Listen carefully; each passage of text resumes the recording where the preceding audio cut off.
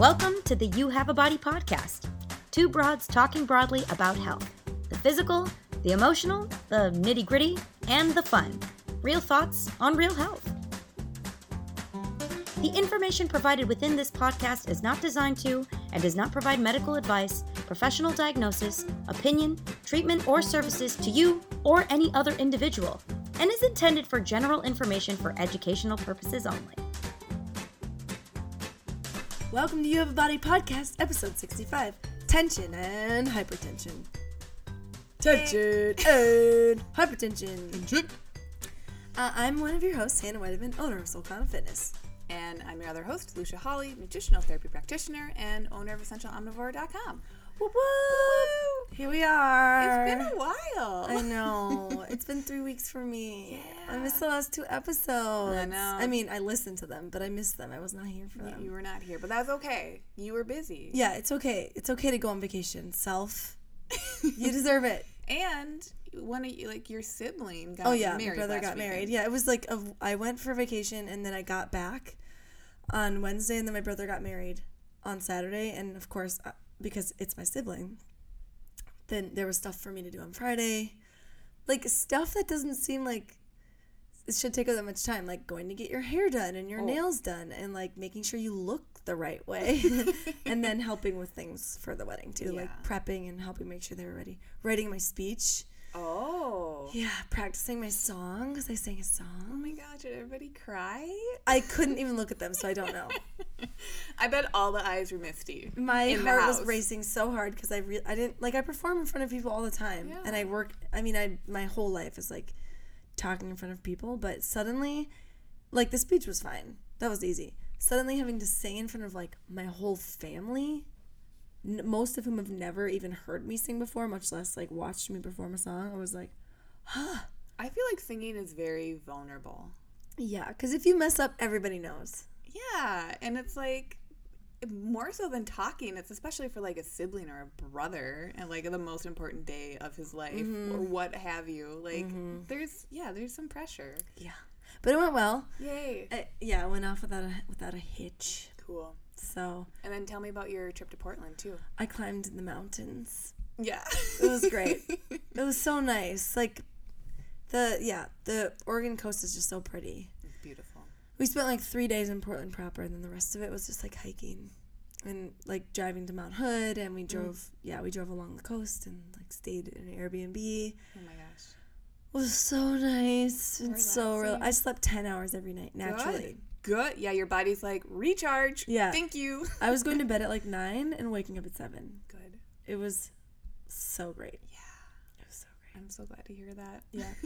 It felt supernatural, and I'm like, okay, so that's telling me my bedtime needs to be earlier than it is, and also my wake-up time tends to be earlier than I would naturally think. Yeah. But also, like, there's a 2-hour time difference, so maybe that has something to do with it, but I think I was just... maybe at like the tail end or like in the beginning and then coming back, but middle of the trip. Yeah, I think I just want that much sleep and I'm not getting it. Mm-hmm. So,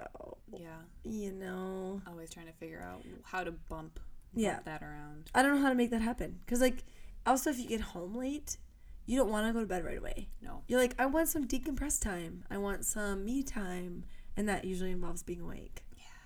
So I gotta work on that plan. It's hard to wind down. I'm a big fan of sleep, and I feel like that's something I try to protect. But also last week or 2 weeks ago, I treated myself to a Fitbit. So now you know the truth. Now I can see my sleep. And last Friday was the last session that I was teaching of the early AM Body Adapt. So like 6 a.m. had to be here, which was great. And usually like Thursday evenings wind down because I'm up even earlier.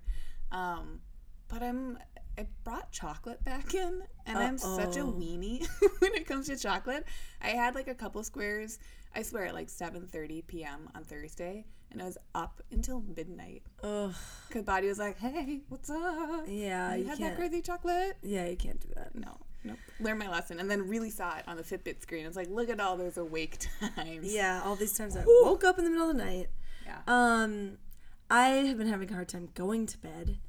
Like mind racing type of thing since I've gotten back. And so the strategy that I used last night was I put in earplugs which I have frequently because we have Airbnb renters and like I don't want them to wake me up or feel like they're waking me up. Yeah. So I just wear earplugs. But then I put in my earplugs and I had Josh read me a story. Oh. And so like it was kind of muffled. I couldn't really hear what he was saying, but my brain was like not really paying attention to other things like to-do lists in my head. And the next thing I know, I was drifting off like a baby. That's awesome. Yeah. That's a great like tool. Yeah, it worked. He said it was a scary story. I don't remember any of it, so Doesn't matter. Just didn't hearing scare him, me. Just hearing his voice. Yeah, it was reading. like and the next thing I know, I was done. Zombies, skeletons. Was it like Halloween story? Because you two are pretty into Halloween. We are. Our house is Halloweened right now. Like every surface is Halloweened out. Yeah. So yeah.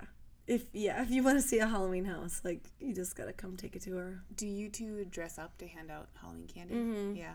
Do you have costumes I actually planned? took the night off. Good. That night. Like I switched with somebody so that I could make sure that I was home like by 3. So I could get ready in costume by 4. Because that's when kids start coming in our neighborhood. Because there's babies and stuff. Yeah, and they want to be out before it's like super dark too. Oh yeah, they're usually home before dark.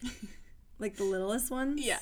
So What's your costume? well, I just have like so I've considered maybe doing like a more extreme costume. I kind of wanted to be Gamora from Guardians of the Galaxy. Yeah. Because she has the same hair color that I have right now. Like Yeah. she has like dark roots and like pink ends. That'd be awesome. But I don't know if I really want to paint my whole face green. Like I watched Gamora makeup DIY on YouTube and I was like, that's a lot of stuff I have to buy. Right. And then I don't know what to wear for the costume. So I thought, I have a bunch of costumes upstairs. Like, I have so many witch costumes. Like, big, creepy velvet ball gowns and things that I'll probably just use one of those. That sounds awesome, though. Yeah. They're a little moth stinky. Like, they smell like mothballs because they, but whatever. Don't you think witches can smell like mothballs? Yeah. So, there's a ton of costumes up there, so I can just choose whichever one I want. Sweet. And I haven't worn them all. Okay. Well, hey. But pick of the litter. Yeah. I tried to get Petey a costume. Yeah. It did not work out. Why? If you look on my Instagram, you can see why. It's too small for him. Uh-oh. He's a small dog, too. I know. He's a small dog, and I got a medium. And it's a Ewok costume, because everyone's always been like, you have to get Petey an Ewok costume. Yeah. So I measured him, and it came in the mail, and I put it on him, and it's way too tight. And so I put it on, and he would just froze. He just stood there frozen, and then, like, was looking at me up through his... Like, when a dog looks at you and you can see the white of their eyes because they're so freaked out, that's what he was doing. Yeah. So that costume is not going to work out. I don't even know. Is it, like, Chihuahua sizing? I don't he's know. not that I much don't bigger understand. than a I mean, Chihuahua. it even said the length of body and all that, and I Yeah. measured his body, but whatever. Wow. So it's too small. Ugh, it's really sad. But he could still wear the head part, but he won't. He shook it off immediately. He's so. just, like, uncomfortable. Because he's Yeah. pretty good at wearing, like, He wears sweaters, yeah. and- He just doesn't want to wear... Yeah, so he'll probably just go with the staple. He's been a dinosaur every year. Oh, I know that costume. Yeah. That's not a bad one at all. Yeah, it's a great costume. So, and he's gotten a lot of costumes as gifts over the years, but they're all too small. Wow. Like, I think dog costume sizing is confusing because it's like... Well, you know what? Same with humans. Yeah. Yeah. Right? Yeah. But everyone thinks he's a small or extra small, and Yeah. and he's not in the dog costume world. Yeah. That's so funny. Yeah, so they get him, like, he has an Elmo costume that's, like, really fitted on him. Like, the head doesn't go up over the head. Oh, like, no. I just need to make him a costume one year, but Yeah. I'm not really willing to figure out how to sew, like, dog armholes. Like, where do those go on the body? I don't even know. Maybe you just buy a sock and then cut holes in it. Yeah. And Or I then can glue even feathers to it. Yeah, it's true. He's a That's bird. true. I could just get a big Tube sock. That's actually a good idea. You're welcome. You have a whole year to work on it for next year. Okay, big tube sock or big leg warmer. Oh, yeah. Because he's bigger than a tube sock. Yeah. TBH. Yeah, TVH. Cut some holes in where the arms could be. Yeah. And I have plenty of like sweaters for him I could use to like figure out where the holes go at least. Easy. And then tube sock. Oh, tube sock and feathers. I'm gonna go to Michael's maybe this afternoon, Yeah. craft store, and see if I can find a big old sock. Yeah. Well, or Target is going to have large socks as well. That's true. Or tights really is what I'm looking for. Oh, yeah. I might even. Oh my god, Petey's Yeah, not I might even even ready have for some. what is about to happen. I know. Well, what is Hazel gonna wear a costume? No, I fall into the opposite camp. I don't dislike Halloween, You but just shut off all your lights. I leave out like a big bowl of candy, and then I'm like, fingers crossed that there isn't some stinky kid who takes all the candy, because there are a lot of kids in my neighborhood. Yeah. So I like to participate that way, but like Hazel, I got her the first year I had her, I had a Batman onesie, and I found a Robin onesie for a baby at Target and thought it would fit Hazel. And same thing. That would have to be a big baby. Yeah. Well, she was smaller at the time. She was pretty thin when I got her. But yeah, it still would have had to be a pretty big baby. With like big arms. Yeah, but she wore the cape. There was like a detachable cape. Oh, okay, good. So that's the only costume that she's worn. So yeah. Yeah. Okay, well now I'm picturing Petey dressed as Liberace, so. Oh, snap. Yeah, can you see it? I can see that, a Yeah. Liberace costume. I'm just gonna see if there is a such thing right now. Liberace dog costume. There is. Oh my god. It's just pictures of Liberace with his dogs. Oh. Because apparently he had a bunch of poodles. Alright, anyway. Maybe Petey dresses up as Liberace's poodle. A bunch of cotton balls. Yes. Petey could totally be a poodle for Halloween. Yeah, you could be Liberace. Yeah, that's true. Okay. Now I'm having all sorts of ideas. Anyway. Oh, our subject for the week. Yeah. Jays. Jays. I want to keep checking in. I feel like there's so much to know. talk about. I know. How was last week with Liz? It was awesome to listen to. Yes, so last week was a wonderful episode with my buddy Liz Winters, who lives out in Portland. I know, and I went to her gym while I was there, but she was not there. Yeah, she teaches, I think, like midday classes. It was a midday class. Darn it! Yeah, and Coach Danielle, who was at Solcana, is now a member of that Yes. Intrepid Athletics, is that Small CrossFit gym world. out there. Such a small world. And Liz texted me saying that she met Hope as well. Anyway, so teeny tiny world. It's really Yeah. cool. Miss those people. So conversation with Liz was awesome, all about postpartum wellness and like functional fitness, which is a total realm that I like know nothing about. Well, also it's a realm where you can get a lot of misinformation and you can get selective information. Like you could Yeah. Google postpartum never work out and you'll find an article that's like never work out after you've had a child. Yeah. And then you'll find the opposite. So, Yeah. it's like what's the truth? Yeah, where's that balanced information? So Liz was a great wealth of information for that. Go listen if you haven't already. And then the week before that, I had Amy Gauthier on here. So good. Yeah, so good. Takes beautiful photos of food, runs The food, I love that website so much. runs the website. A is for appetite, and has a history with celiac disease. So it's really cool being able to talk a little bit more about being gluten-free. I don't have celiac, but I've been gluten-free for a long time, and I don't feel good when I have gluten, so it's always fun for me to meet someone who has had that shared history. Yeah. And her website is great. And there's like a wide diversity of recipes on there. Lots of recipes. They're beautiful. They're tasty as well. So, yes, those have been the last couple weeks for me and the blog. Or, not the blog, the podcast. Lots going on with my blog, too. But that's subject for a different day. The blogcast. The blogcast.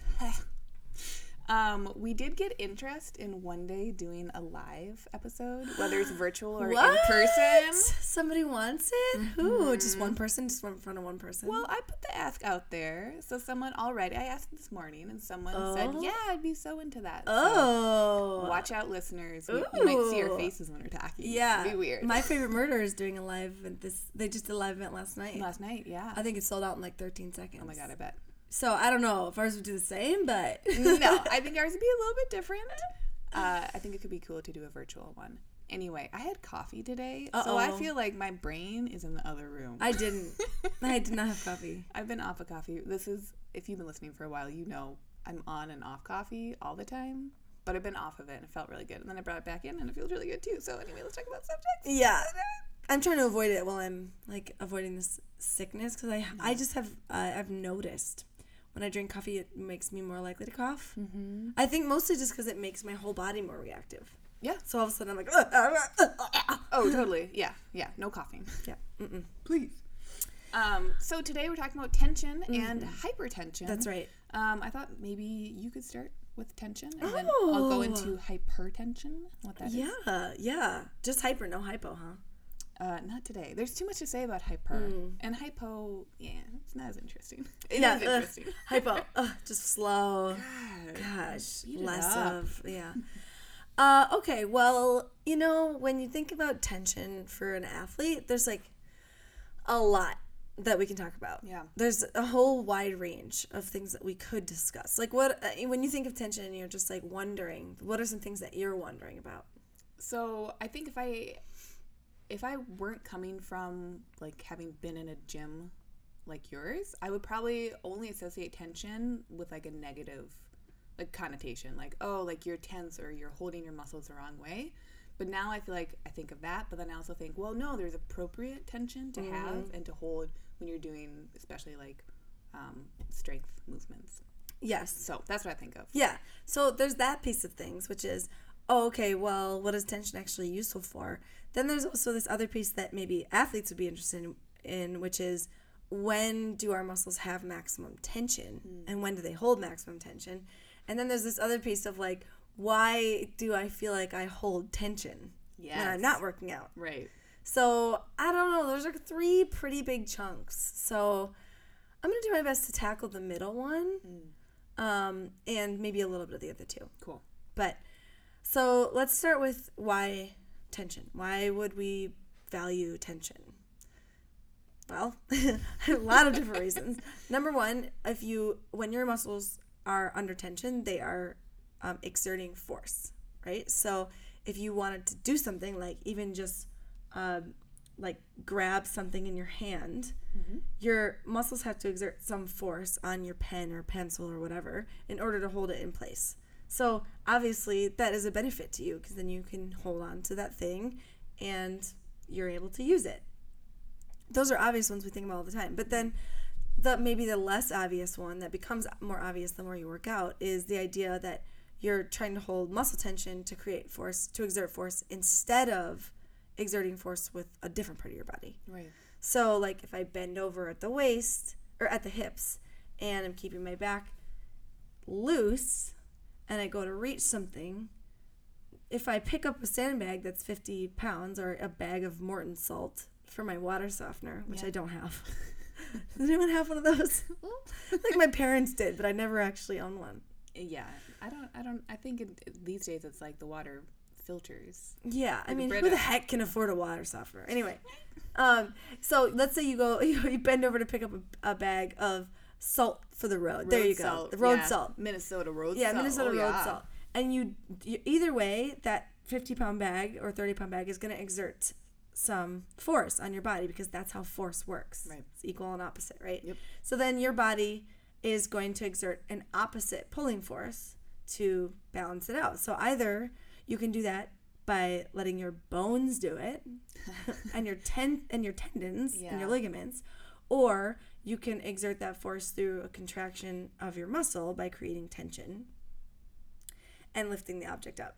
So you can guess which one would be less likely to cause injury. Yeah, I think the second one. Yeah. You're choosing to create that appropriate tension. Yeah, exactly. Which is why people are like, lift with the legs. And what they're actually saying is like create tension in the body versus letting your back round and soften and then trying to pick something up that direction because you're not actually using any sort of muscle tension or contraction to lift the object. So tension is really important. Yeah. It's what keeps your body safe, healthy, active, and strong. And that's when we're lifting and we're building muscle, a lot of what we're trying to do is create more tension and greater force with our muscles. So that's just like the short for that one. Yeah. So then I guess the question is like, what exactly is tension and when do your muscles have maximal or minimal tension? So you know, like, how do you make the best choice about how to lift something or how to interact with an object? Because I think if you don't spend a lot of time working out, you don't even think about those things. Oh my God, it's like that body awareness. Yeah. Like I feel like it wasn't until the last year, and I've been doing CrossFit on and off, or had been for a number of years before that. It wasn't until the last year. It's like, oh, I can finally feel the muscles on like the back of my body. Yeah. Could not feel them, even though they were apparently maybe being used for however many workouts for years before that. Right. So I think it's that awareness is like, is key. Yeah. It's key. Yep. And it's also like for efficiency, knowing how your body works for efficiency is important because generally efficiency means safer, healthier, better for your system. What inefficient movement usually is when things become slightly problematic. So, okay, so let's just say that we talked about muscle fiber before on the show. We won't get too worried about that, about like different types of fibers in your muscles, but let's think about instead like muscle lengthening or shortening. So your ability to create tension in your muscle is increased or decreased depending on the lengthening or shortening of the muscle. So your ability to actually generate tension is going to be increased or decreased depending on the length. So if you think about it like a curve, like either super lengthened or super shortened for your muscle, there's a perfect point where your muscle is almost fully lengthened, where it's at a point of stretch, where you are now at maximum capability for tension. Mm-hmm. So if you think about your arm and let's just think about the bicep. So you can kind of like point to where your bicep is on your body and get a little squeeze. Appreciate how strong it is. I was so pumped. If you were to contract that muscle and shorten it as much as possible, that means you're reaching in like arm in towards shoulder, like you're squeezing your arm shut. At this point, your bicep is at the position where it's least likely to create tension. So if my arm is all the way squeezed in and then I try to pull against something, there's no tension there's very little tension that I can create right then, right? Because my muscle is already shortened. If I were to lengthen my arm out, extend your arm all the way out to normal, and then go just slightly beyond that to a point where you feel like there's a little bit of a stretch in your bicep tendon, and then you grab an imaginary object and now bring that to your shoulder as hard as you can. That's their maximum tension point. So when you're at your full length, right, and when you're hitting that stretch point, but not when you're like, you don't want your arm behind you, where you're at full stretch in your bicep, because if you tried to pull something from there, just from experience that it would be harder to do. You couldn't create maximal tension. If you have your dumbbell in your hand just right in front of you with a little bit of extension in your arm, your muscle is more likely to be able to create maximum tension from that point. There's a difference between being in maximal tension and being able to create maximal tension. Obviously, when my muscle is fully lengthened, I'm not currently in maximal tension. Right. But if I want to create like max effort, if I want to put maximum effort into something, that's going to be the best place to do it from. It's sort of like the idea of potential energy, right, versus kinetic energy. Like maybe when my arm is all the way in, then I'm actually exerting tension on something versus when my arm is all the way out. But when my arm is all the way out, that's when I have the most ability to create maximal tension in the muscle itself. Right, because you have that broader range. Yeah. Yes, exactly. And also because there is more overlap of your muscle fiber at this full lengthening point than when it's all the way constricted. So, and the more overlap there is, the more tension you can build in the muscle. Sure. So why does that matter? Why do we even care? Because that whole reaction is how we justify using range of motion in workouts. So when we talk about like, okay, we want you to go to full depth in a squat and we want you to stand up all the way on the way out. The reason that we say that, like as coaches, the reason we talk about that is because we know that, or maybe we don't know, but we experienced this through our training, that at full length of your muscle, that's when you're able to produce the most tension and exert the most force on an object, like on a barbell, versus if you shorten that range of motion or you start in a shortened range of motion and then you try to exert force. So you're not going to be able to create as much tension in your body, and so therefore you won't feel as strong and you won't be able to exert as much force on the object. It's not just to make the people do more work in the workouts, for a deeper squat and a fuller jump or what have you. Right. I mean, actually, it would be more work to try to stop that halfway through. Right. But, and some people will use that for training, like pausing at a point is a great way to train while you're midway through tension. So you're not like releasing and then regaining tension. Because if you think about a squat, like you're going to start when you're standing, your glutes are now contracted and your hamstrings are lengthened. And as you start to squat down, you're contracting your hamstrings and you're lengthening your glutes. So at the top, your hamstrings have their maximum tension potential. And at the bottom of your squat, your glutes now have their maximum tension potential. And you're at a weak biometric point. You're like at a weak point for your body. So in order to turn yourself around from the squat, you have to exert maximum tension into your glutes in order to stand up. Who knew there was so much going on? I know, so much squat body science going on. And I'm not a biomechanist. Either. Biomechanist. I'm not a scientist. Either way, but this is like very, very basic overview of what's happening, but I think it's helpful to think about when you're thinking about the way you're training your body. And if you're trying to pinpoint like what exactly is going wrong or going right when you're moving, you can start to think about like where is it that you need to exert the most force so that your body is exerting force, and in what part of your body is that happening. And I think that can be so helpful to build, like you're saying, but build that awareness, especially for people who are coming into a gym. And I am one of those people where it's like you might not even realize that you are lacking some awareness. Yeah. Because of maybe different ways that your body's moving throughout the whole year, multiple years, your whole life. Yeah. And then you come into a new space and have to move in a new way. So I think it's super important to be thinking about. Why? Yeah, exactly. And also it's helpful for you to think about if your coach is like, extend your arms at the top of a push press. Yeah, they're doing it because it's going to increase the efficacy of your movement. Like your movement will be more beautiful, will be more functional if you're extending your arm all the way at the top of a push press. But also, it's going to help you increase the amount of tension that you can produce when you bring that bar back down and try to turn it around again. Like, you just can't create as much tension if you're going to shorten your range of motion. Sure. That being said, people do use that shortened range of motion as a training tool. Bodybuilders generally use that.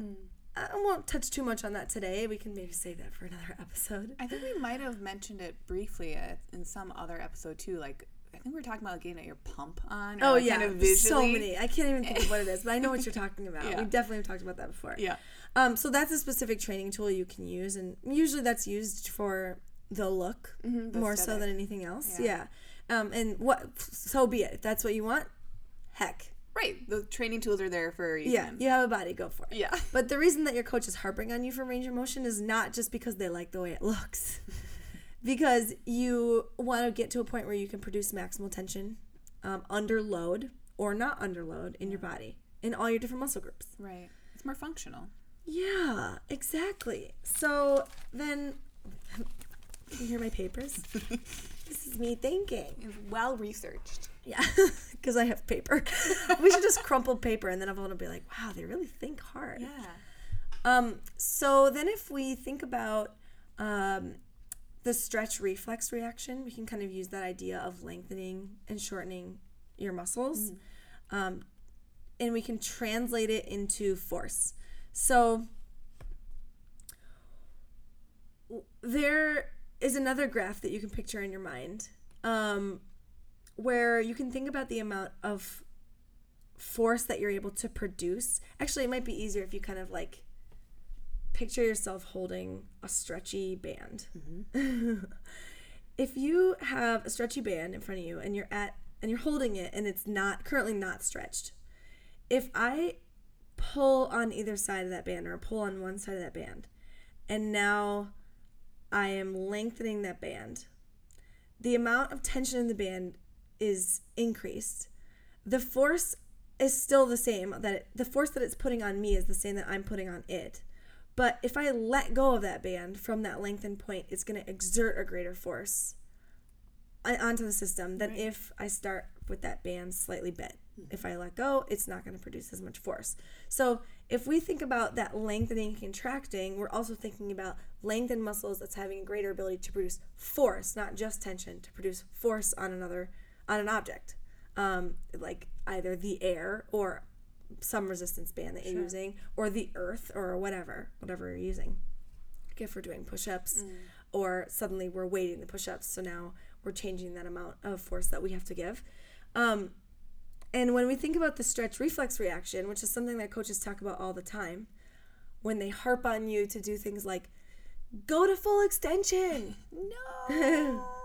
The reason they're telling you that is because when your muscle reaches maximum length, so when it's getting to a point where it is just about to reach a length that could potentially be damaging for the muscle, you get a signal from your body that automatically tells your muscle to forcibly contract to act as a protective mechanism.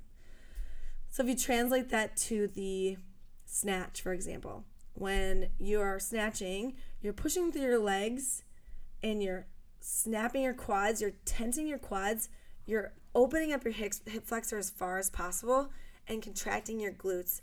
And you're opening up that hip flexor as aggressively as you can all the way through your extension, with the idea that if you can do that, if you can reach that maximum length in your hip flexor, then you can force a contraction that will bring you under the bar into a squat quickly and effectively, which is really hard to actually do when you're in the moment. Yeah. But that is why that works. That's why that works, because you are forcing your muscles to quickly contract by lengthening them as far as you can. It's like if you pull a rubber band to the point where it's almost about to break and then you let it go. There's that really fast turnaround versus if you're just kind of like pulling it a little bit. The same idea, except for that it's an actual like neurological response. Your body is putting you in a protective mechanism.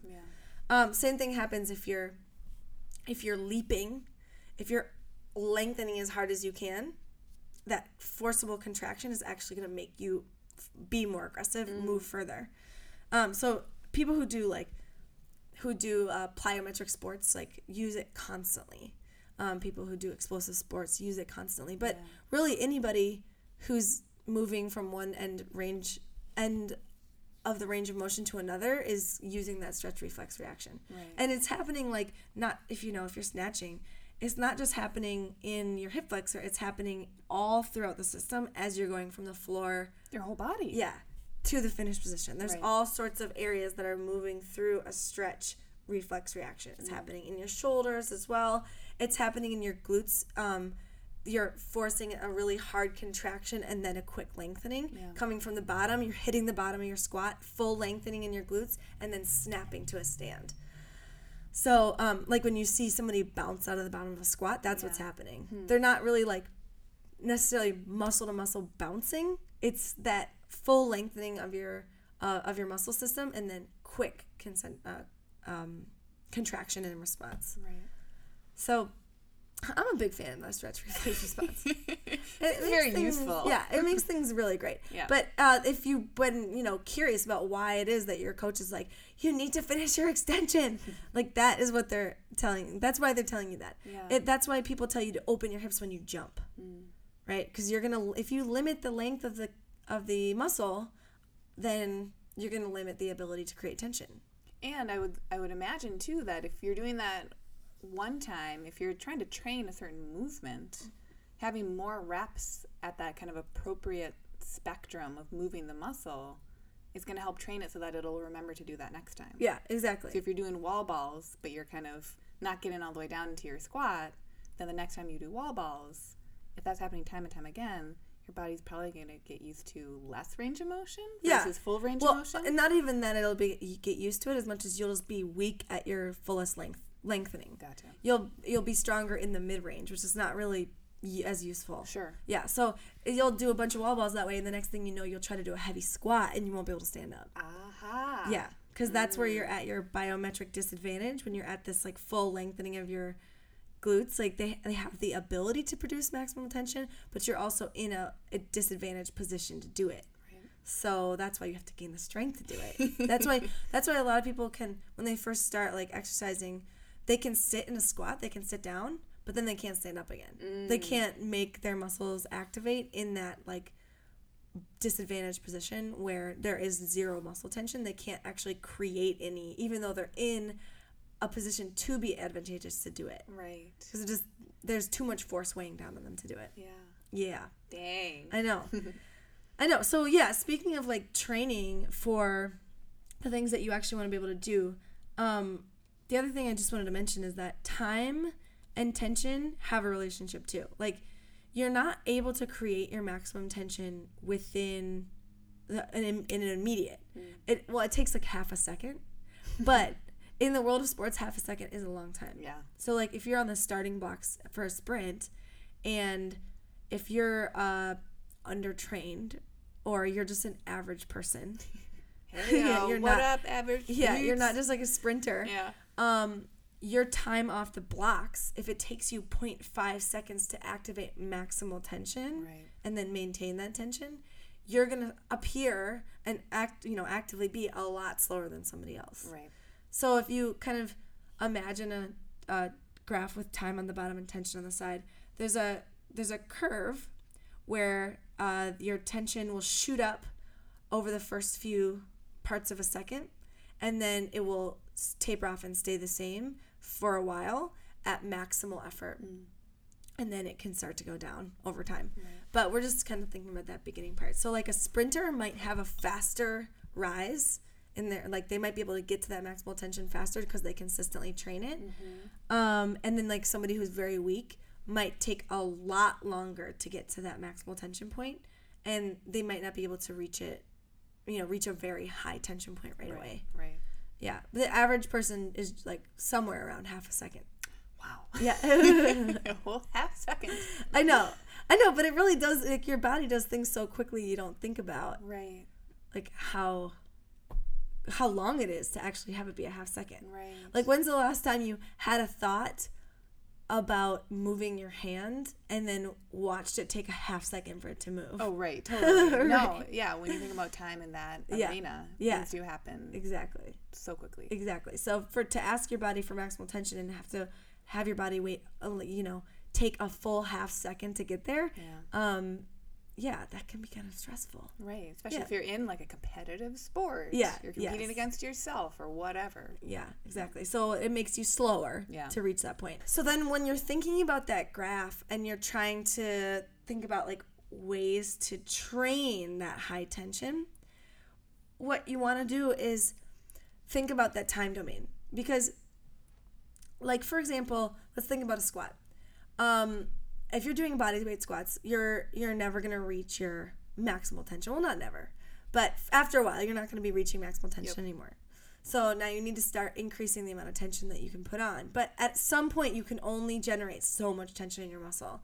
The only way that you can train any differently then is the time that it takes you under that amount of tension. Oh. But I don't mean like tempo squats, which we've talked about before, when we're talking about muscle fiber and muscle breakdown. But I'm talking about if you reach like a 70% effort squat, 70% weight, probably your tension in your muscle is going to be exactly the same as it would be for the 100% weight. The amount of tension your muscles are able to produce. But the time that it takes you to complete the movement is a lot slower when you're at maximal weight. Which is where visually you see people struggling in like to come out of the bottom of a squat, of their heaviest squat. Yeah. But they do it. Exactly. Yeah. So I'm not talking about the kind of training where you force yourself to go slower, because that is not that isn't necessarily going to lead to increased tension. Sure. Being in maximal tension for a longer period of time, because that is how long it is taking you to be under tension at that for that thing that you're doing. Yeah. That's how you can train slightly greater tension in your muscle. So by training heavier? Yes. Versus like heavy-ish and with like a tempo added. Exactly. Gotcha. And if you don't want to train heavier, another way you can do that is to train greater range of motion. So like if you've been doing a bunch of jumping squats, but you're doing it from like a standing start, and you want to get better at jumping tall, then you should actually do more jumping squats from the bottom range of motion, because your tension is the same, but it takes you longer to get through it and longer to express that full amount of tension, which in the end will help you have increased tension at a faster rate. Right.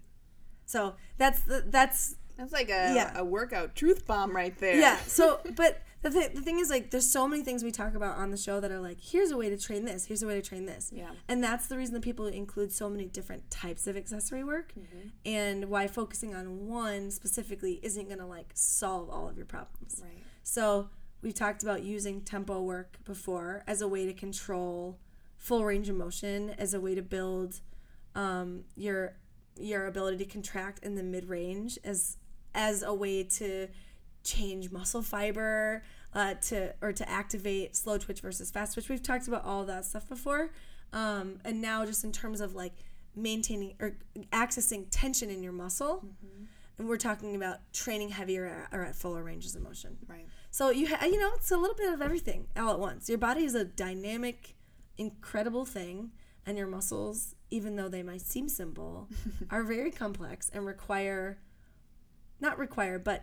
are adaptable to many, many different environments. Right. So depending on what you want, Yeah. you think about some of the things that are going on in your body. Well, and I think that ties nicely into kind of the idea of what, like, CrossFit is offering to people. So it's not just like 3 moves and you're done. It's this whole range of moves that are always varied and changing day to day and week to week, even within a cycle or a set, like, idea of a progression.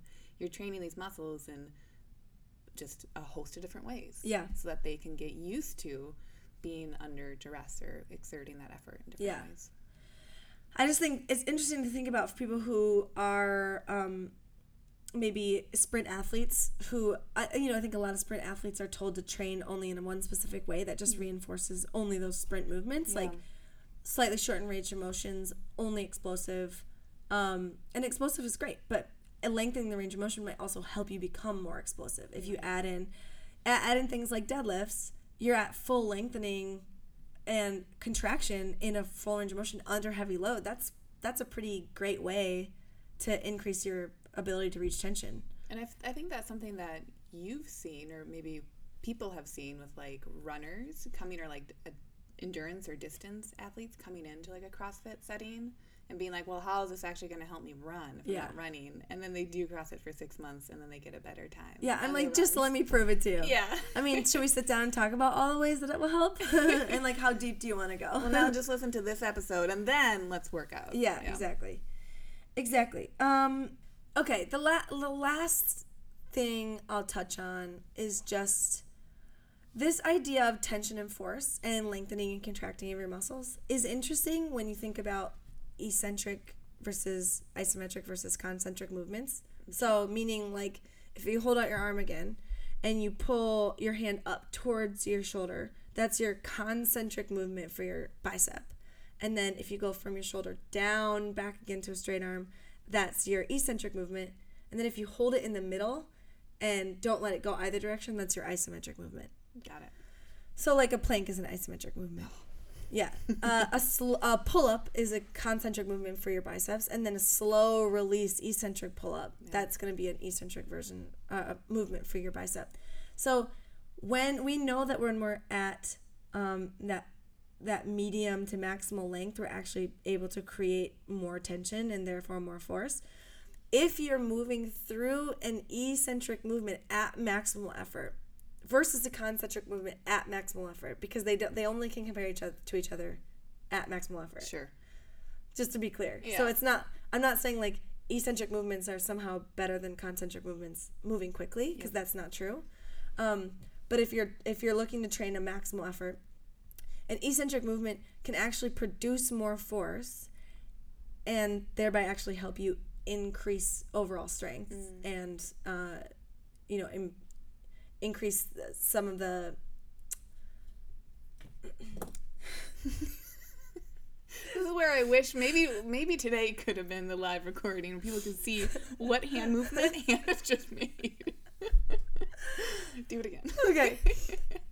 So if you're when your muscle is moving through the eccentric position under maximal effort, those movements actually create greater force, even though they're under, like, a low velocity of force. Right. So you're going pretty slowly through that movement, and that's part of the reason people use that for training. So, like, I can exert greater force on my muscle through the eccentric, and therefore help my muscle become better through the concentric movement.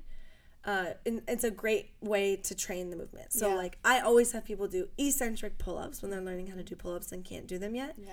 Because moving through the range of motion in the reverse, going as slowly as possible, maintaining as much tension as possible, is going to increase the rate of force that the muscle produces and therefore is produced on the muscle. It's really hard too.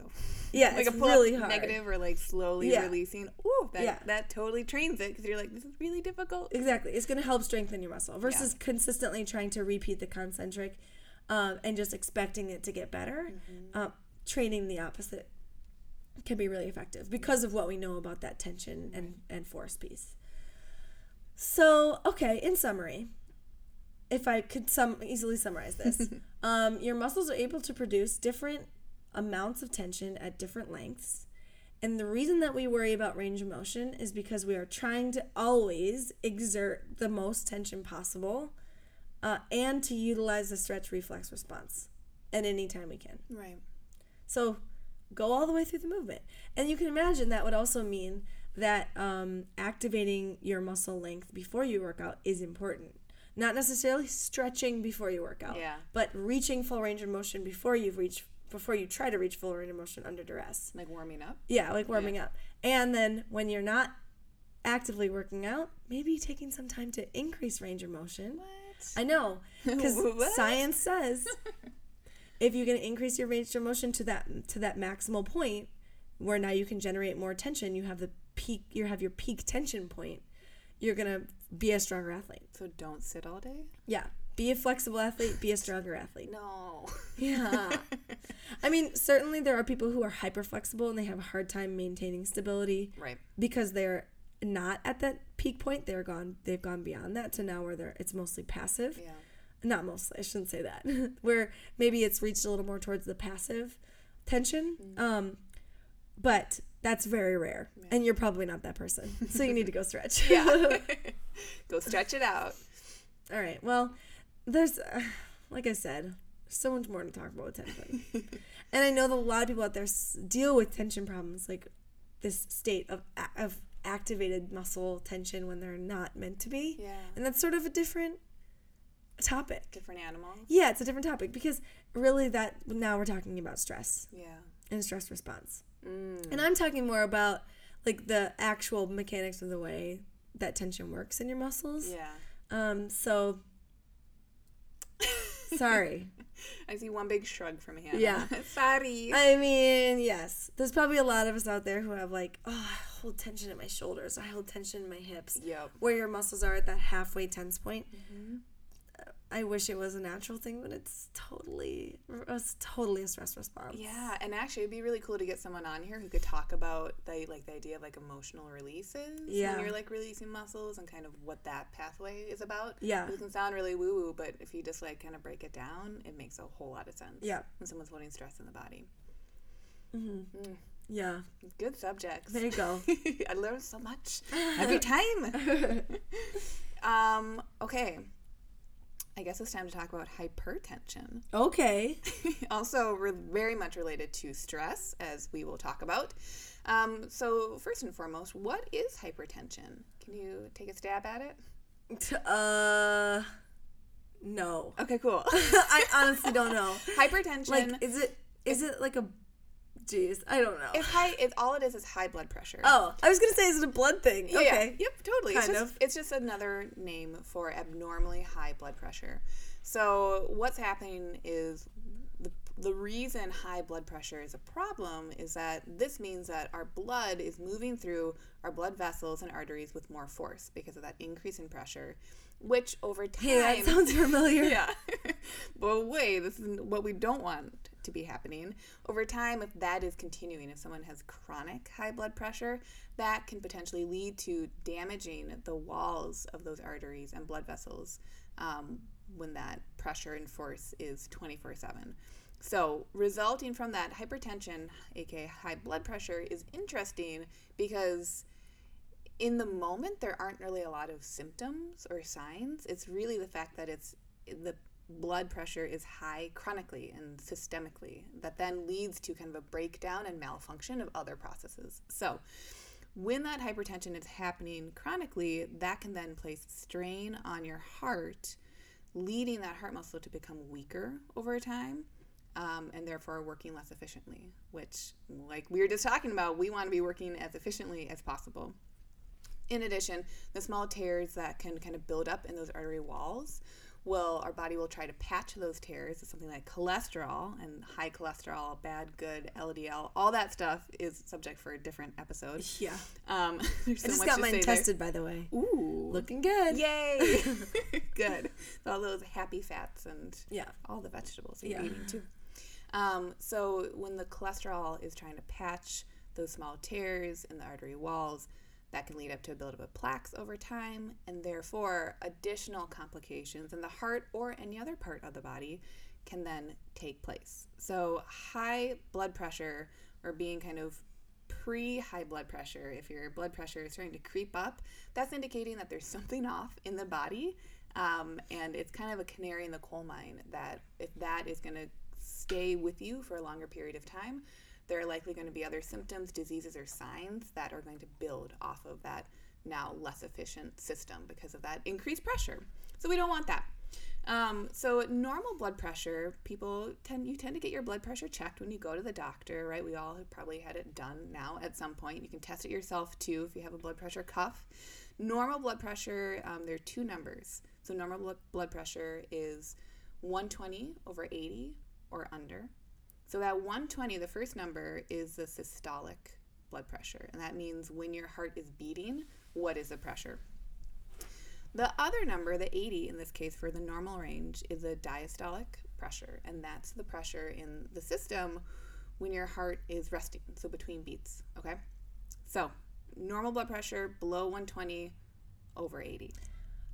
I don't want to hashtag humble brag, but I went to the doctor last week and my blood pressure was 100/60. Girl. So I'm not trying to say I'm better than everybody else. I'm just saying I have a really good blood pressure. That's awesome. Hopefully that's not too low.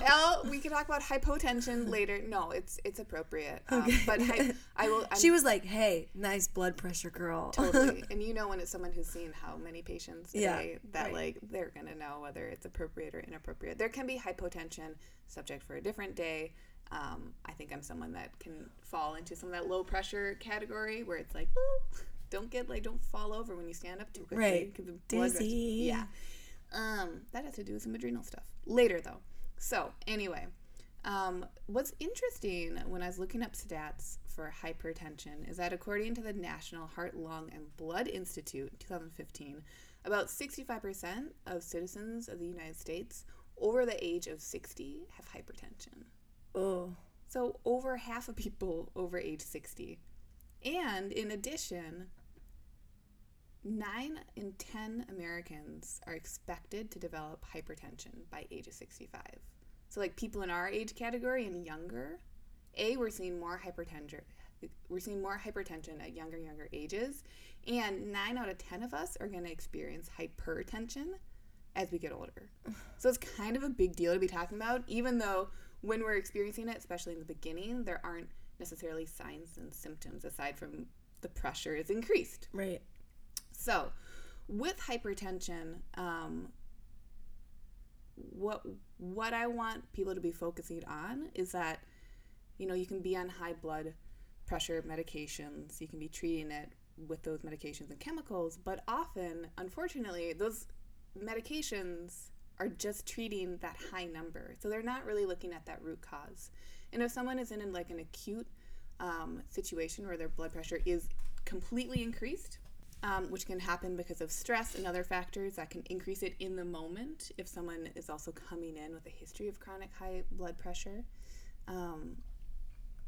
Great, we want to be treating that. We want to get that pressure off of the system. But for chronic high blood pressure, we want to be looking at more of those root causes. So, any guesses what a root cause of high blood pressure might be? High blood sugar. Sugar, for sure. Yeah. Yep. Caffeine. Caffeine. So stressors. Really? Stressors on stress and anything that's stressing your body out. Yes. Caffeine can be stressful because it's promoting a release of stress hormones, right? Or increasing cortisol and adrenaline. So sure. Anything else comes to mind? Oh, just lack of sleep, maybe. Yeah. Lack of exercise. Yep. Inflammation. Yeah, I'm checking off all my list, which is on a computer screen. I don't have a crinkle paper. Alcohol. Alcohol, sure. So depressants on the body and pro-inflammatory foods and drinks. I would guess quite a few prescription medications would also have some side effects on your blood pressure. Yeah, and that is an interesting note to make about blood pressure medication, is that if someone is on that chronically and they're just treating high blood pressure instead of looking at that deeper cause, often those medications are coming with their own host of side effects. And then typically what you can see, and this happens I think with many medications, is that then you start to treat the side effects with other medications, and it's like this branch from a tree of effects, side effects, medication, effects, side effects, medication. So looking at those foundational pieces of the puzzle when we're considering how to start to lower blood pressure is going to be what we always talk about. So stress management, right? Like actually looking at what is stressing my body out. How are my sleep levels? How is my emotional health and well-being, right? What is stuff at work like? What am I stressing out about? How is my body able to decompress? What am I feeding myself? How am I moving my body, right? None of this stuff is rocket science. For the foods, as a general recap, reducing foods that stress our bodies out, some of those major stressors are going to be refined oils, refined sugars, refined starches, refined salts, and low nutrient options. So salt is an interesting one, right? Yeah, I think people talk about that a lot in terms of high blood pressure. I was just sitting next to somebody at breakfast the other day, at the table next to us, and we both ordered this thing called savory porridge, which was like a savory vegetable dish that had like polenta in it or something. Yeah. It was while I was in Portland. It was really tasty. And she got hers and she was like, "This is too salty. There's too much salt in here. This salt isn't even healthy for me. I can't have this. I can't have all this salt." I was just like, "Is that really?" It's probably great Portland Is that salt, what it too. is? Like, Yeah. what is it? What's the deal? What is she talking about? Yeah, so first, with looking at how to lower blood pressure levels, often people are mineral deficient, so trying to get a bigger range and more minerals in, aside from just sodium, can be quite helpful.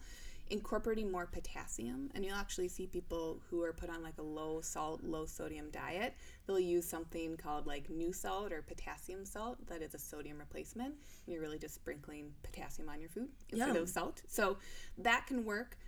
People typically do respond to increasing their potassium stores pretty well. However, I would say kind of the biggest switch for people to be considering is not that salt is bad, but that there are different types of salt, and the foods that we need to start to look at having some power over our salt intake, because too much sodium is not going to be great for any human body, but we also do need salt coming in to some degree. So first step is to be taking out refined salts, so table salt, kosher salt. I know some people love their kosher salt, but taking that out and opting for sea salt or Himalayan pink salt or Celtic sea salt, any of those fancier salts, they will have gone through less processing. So our body will more fully recognize the salt itself and be able to use it more appropriately. And those salts are often come with some assortment of other trace minerals. So they're a little bit more balanced instead of being just solely sodium. But then on top of that, removing foods that have had salt added. And typically what this means is choosing Chips. Yeah. choosing to have foods that you are salting on your plate on the finished dish. If you look, I wish I had the numbers pulled up, but I did it once for a different class. The difference in like the milligrams of salt and sodium that you're getting in between choosing to salt a soup and getting a soup that's like from a can that's already been pre-seasoned is astronomical. Oh, yeah. Astronomical. I mean, sometimes you look at those things and a serving size, which is usually, you usually have more than one serving size in anything. And you're already sitting at 60% sodium intake for the day. Yeah. It's like pretty shocking. And that's for a 2,000 calorie diet. You know, you maybe are a little bit less than that. Like, That's a lot of salt in one thing. Right. So it is appropriate to be looking at sodium intake, but I think completely like having a bunch of fear-mongering around all salt isn't actually that helpful. It's not really teaching people the difference between salts and that they can use salt to flavor their food so it tastes tasty, so we salivate more, so then we digest it, and then we actually break it down and use the nutrients, get those minerals in. It's kind of full circle. The other idea I want people to think about is maybe adding in, so when I'm talking about minerals, yeah, we can have that big focus on salt and sea salt. You can also supplement with minerals with like a liquid mineral supplement or just a good quality multivitamin. It's going to have vitamins and minerals. But getting in more of the plant sources of our minerals is going to be huge. And there are two plants in particular, beets and celery, that are very helpful from a mineral perspective, as well as both beets and celery contain nitrates, which are appropriate nitrates. I'm someone who is nitrate sensitive, so when I hear the word nitrate, I don't want to eat that food. These are foods that do not contain added kind of chemical nitrates. They just naturally have them in them. When someone is consuming beets or celery, that nitrate turns into nitric oxide in the body, and nitric oxide. That nitric oxide then can help relax the smooth muscles in the blood vessels, resulting in a pretty substantial decrease in blood pressure. Oh, that's nice. Yeah, right? So just using food as a cool source of something that your body needs. Beets. I'm going to say I'd prefer the beets in that case. Celery, I'm not so keen on. Celery's... I throw it in a soup, you know.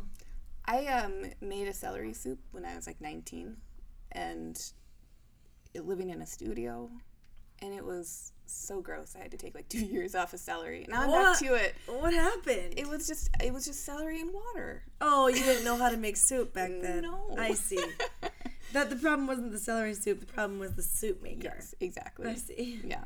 So I think that's kind of a nice broad spectrum for people to just get started thinking about, all right, I have to look at my stress for real. For real. I have to look at maybe meditating or bringing in a mindful practice, moving my body, starting to take out some of those top offenders when it comes from like a food perspective, and bringing in foods that are rich in minerals and especially maybe rich in nitrates too. Appropriate real nitrates, not the packaged ones. But for some people who might have more of a genetic factor towards being more hypertensive, those people especially, I would say, thinking about double checking their body's ability to methylate, which means looking more at like liver health and liver support, considering getting in some methylated B vitamins and looking at some supplementation. Gallbladder support. Gallbladder is directly under our liver, so it's very much tied to the liver because our liver is making bile. Bile comes into the gallbladder. Gallbladder shoots it out when we're eating foods that have fats that we need to emulsify and break down. Bile is also helpful for moving toxins out of our system. So having appropriate bile health to break down those essential fatty acids that are within those larger fat molecules from hopefully the quality fats that we're getting is going to go a long way to help set up our inflammatory pathways. So if we're getting those essential fatty acids, like omega-3 fatty acids, those are considered anti-inflammatory, right? People take fish oil for some reason. Sure do. It's good for them. What it's doing is that it's that essential building block to proper prostaglandin formation. We have anti-inflammatory and inflammatory prostaglandins. So making sure that we can actually be able to reduce our inflammation, that, again, going to come full circle and help our bodies to promote less inflammation, which is going to help to promote less intense blood pressure, right? Boom. It all comes back to inflammation, baby. Getting in, again, more minerals, especially looking at magnesium. If someone is trending towards being more hypertensive, maybe that's coming in on the regular. If someone has an autoimmune consideration, so Hashimoto's, MS, lupus, so many different autoimmune conditions, double checking or working with a qualified practitioner who can look for like an underlying infection, something that is kind of affecting the immune system, where maybe your body is caught in this more inflamed state that it can't get out of for these deeper reasons. That is what I would suggest for those people. Make sense? Yeah. Okay, cool. So that's just my little primer on hypertension. tension. Yes. High blood pressure. There's stuff you can do, and it is going to be more foundational. It doesn't necessarily always have to be using medications, but there can be a time and a place for them, especially if we're in more of that acute high blood pressure state. Okay. Heck yeah. Ha. Cool. That's what I have. Oh, great. Yeah. Well, I don't know if I have a challenge per se. I don't really have a challenge either. I think the challenge that I would give people is just, I think it's important to get in touch with understanding your body in so many ways. And there's so many cool things you can learn just from kind of experimenting with what you notice. Yeah. Like, what's the difference between when you move a muscle through full range of motion versus not? Or like, at what point in your range of motion are you able to gain maximal tension? Like, are you having trouble doing that at a fully lengthened muscle? Are you more able to do it with slight contraction? Like, why not play? Right. Why not be playful with it and figure it out and just take notice instead of, sort of blindly putting it in the hands of someone else, or just literally going through the motions every day. Well, and I think, again, it comes back to that bigger idea of being scared of your body or scared of what it can or can't do. But hopefully what this podcast is feeling like is that it's informative, and through that information, feeling a little bit more empowering to, like you say, play around with things. Because you can play around with stuff. Yeah. I mean, if you think about really it, like, if tomorrow you have deadlifts on the program, and you go to do your deadlift, and you just stop for a second and think like, do my hamstrings feel like they're at maximal tension right now? If they don't, maybe I can raise my hips a little bit and see what that feels like. And if I send my knees back and straighten my shins out, now all of a sudden I'm really lengthening my hamstrings and I feel tons of tension, and my power to pull the bar off the ground is that much greater. Like, just enjoy it. Enjoy it. Play around with it, and you don't have to repeat your same behaviors every time. You can try something new and see if it works. Yeah. You can allow yourself that time to play around with things. Yeah, exactly. We swear. We swear. And you might find that it ends up making you stronger, even though at first it might feel really weird. Yeah, super weird. Yeah. Cool. Awesome. Well, this has been a great episode of tension. I have less tension because of it. I feel really relaxed. Yeah, my neck is like, whoa. Yeah, his head is rolling on the floor. Yeah. Thanks as always to our wonderful producer, Taj, who is like a tiny little bird that lives in a tiny nest and sits on tiny eggs. Yeah. So cute, right? So cute. Yeah. And thanks to all of you for listening. And if you want to do a live podcast, we'll do a live podcast. You just send us a little note being like, yeah, I'm into that too. Yeah. And then what would you like to see live? Would you like to be a Q&A session, or would you like it to be a topic or an interview? Yes. And if so, with who? Give us your ideas, and we would love to make them happen. We'll make it work. Teamwork makes the dreams work. Sure does. Hey, we'll catch you next time. Come back again next week, and we'll chat again about bodies and what they can do, because guess what? You have a body. Sure do. And this is You Have a Body Podcast. Have a good week. Bye. The You Have a Body podcast is produced by me, Taj Ruler. Subscribe on iTunes, Stitcher, or visit noisepicnic.com for full episode information. Join in on the conversation at facebook.com/YouHaveABodyPodcast. Tweet at us at YouHaveABody, or find us on Instagram at YouHaveABodyPodcast. Let us know what's going on with you, because guess what? You have a body.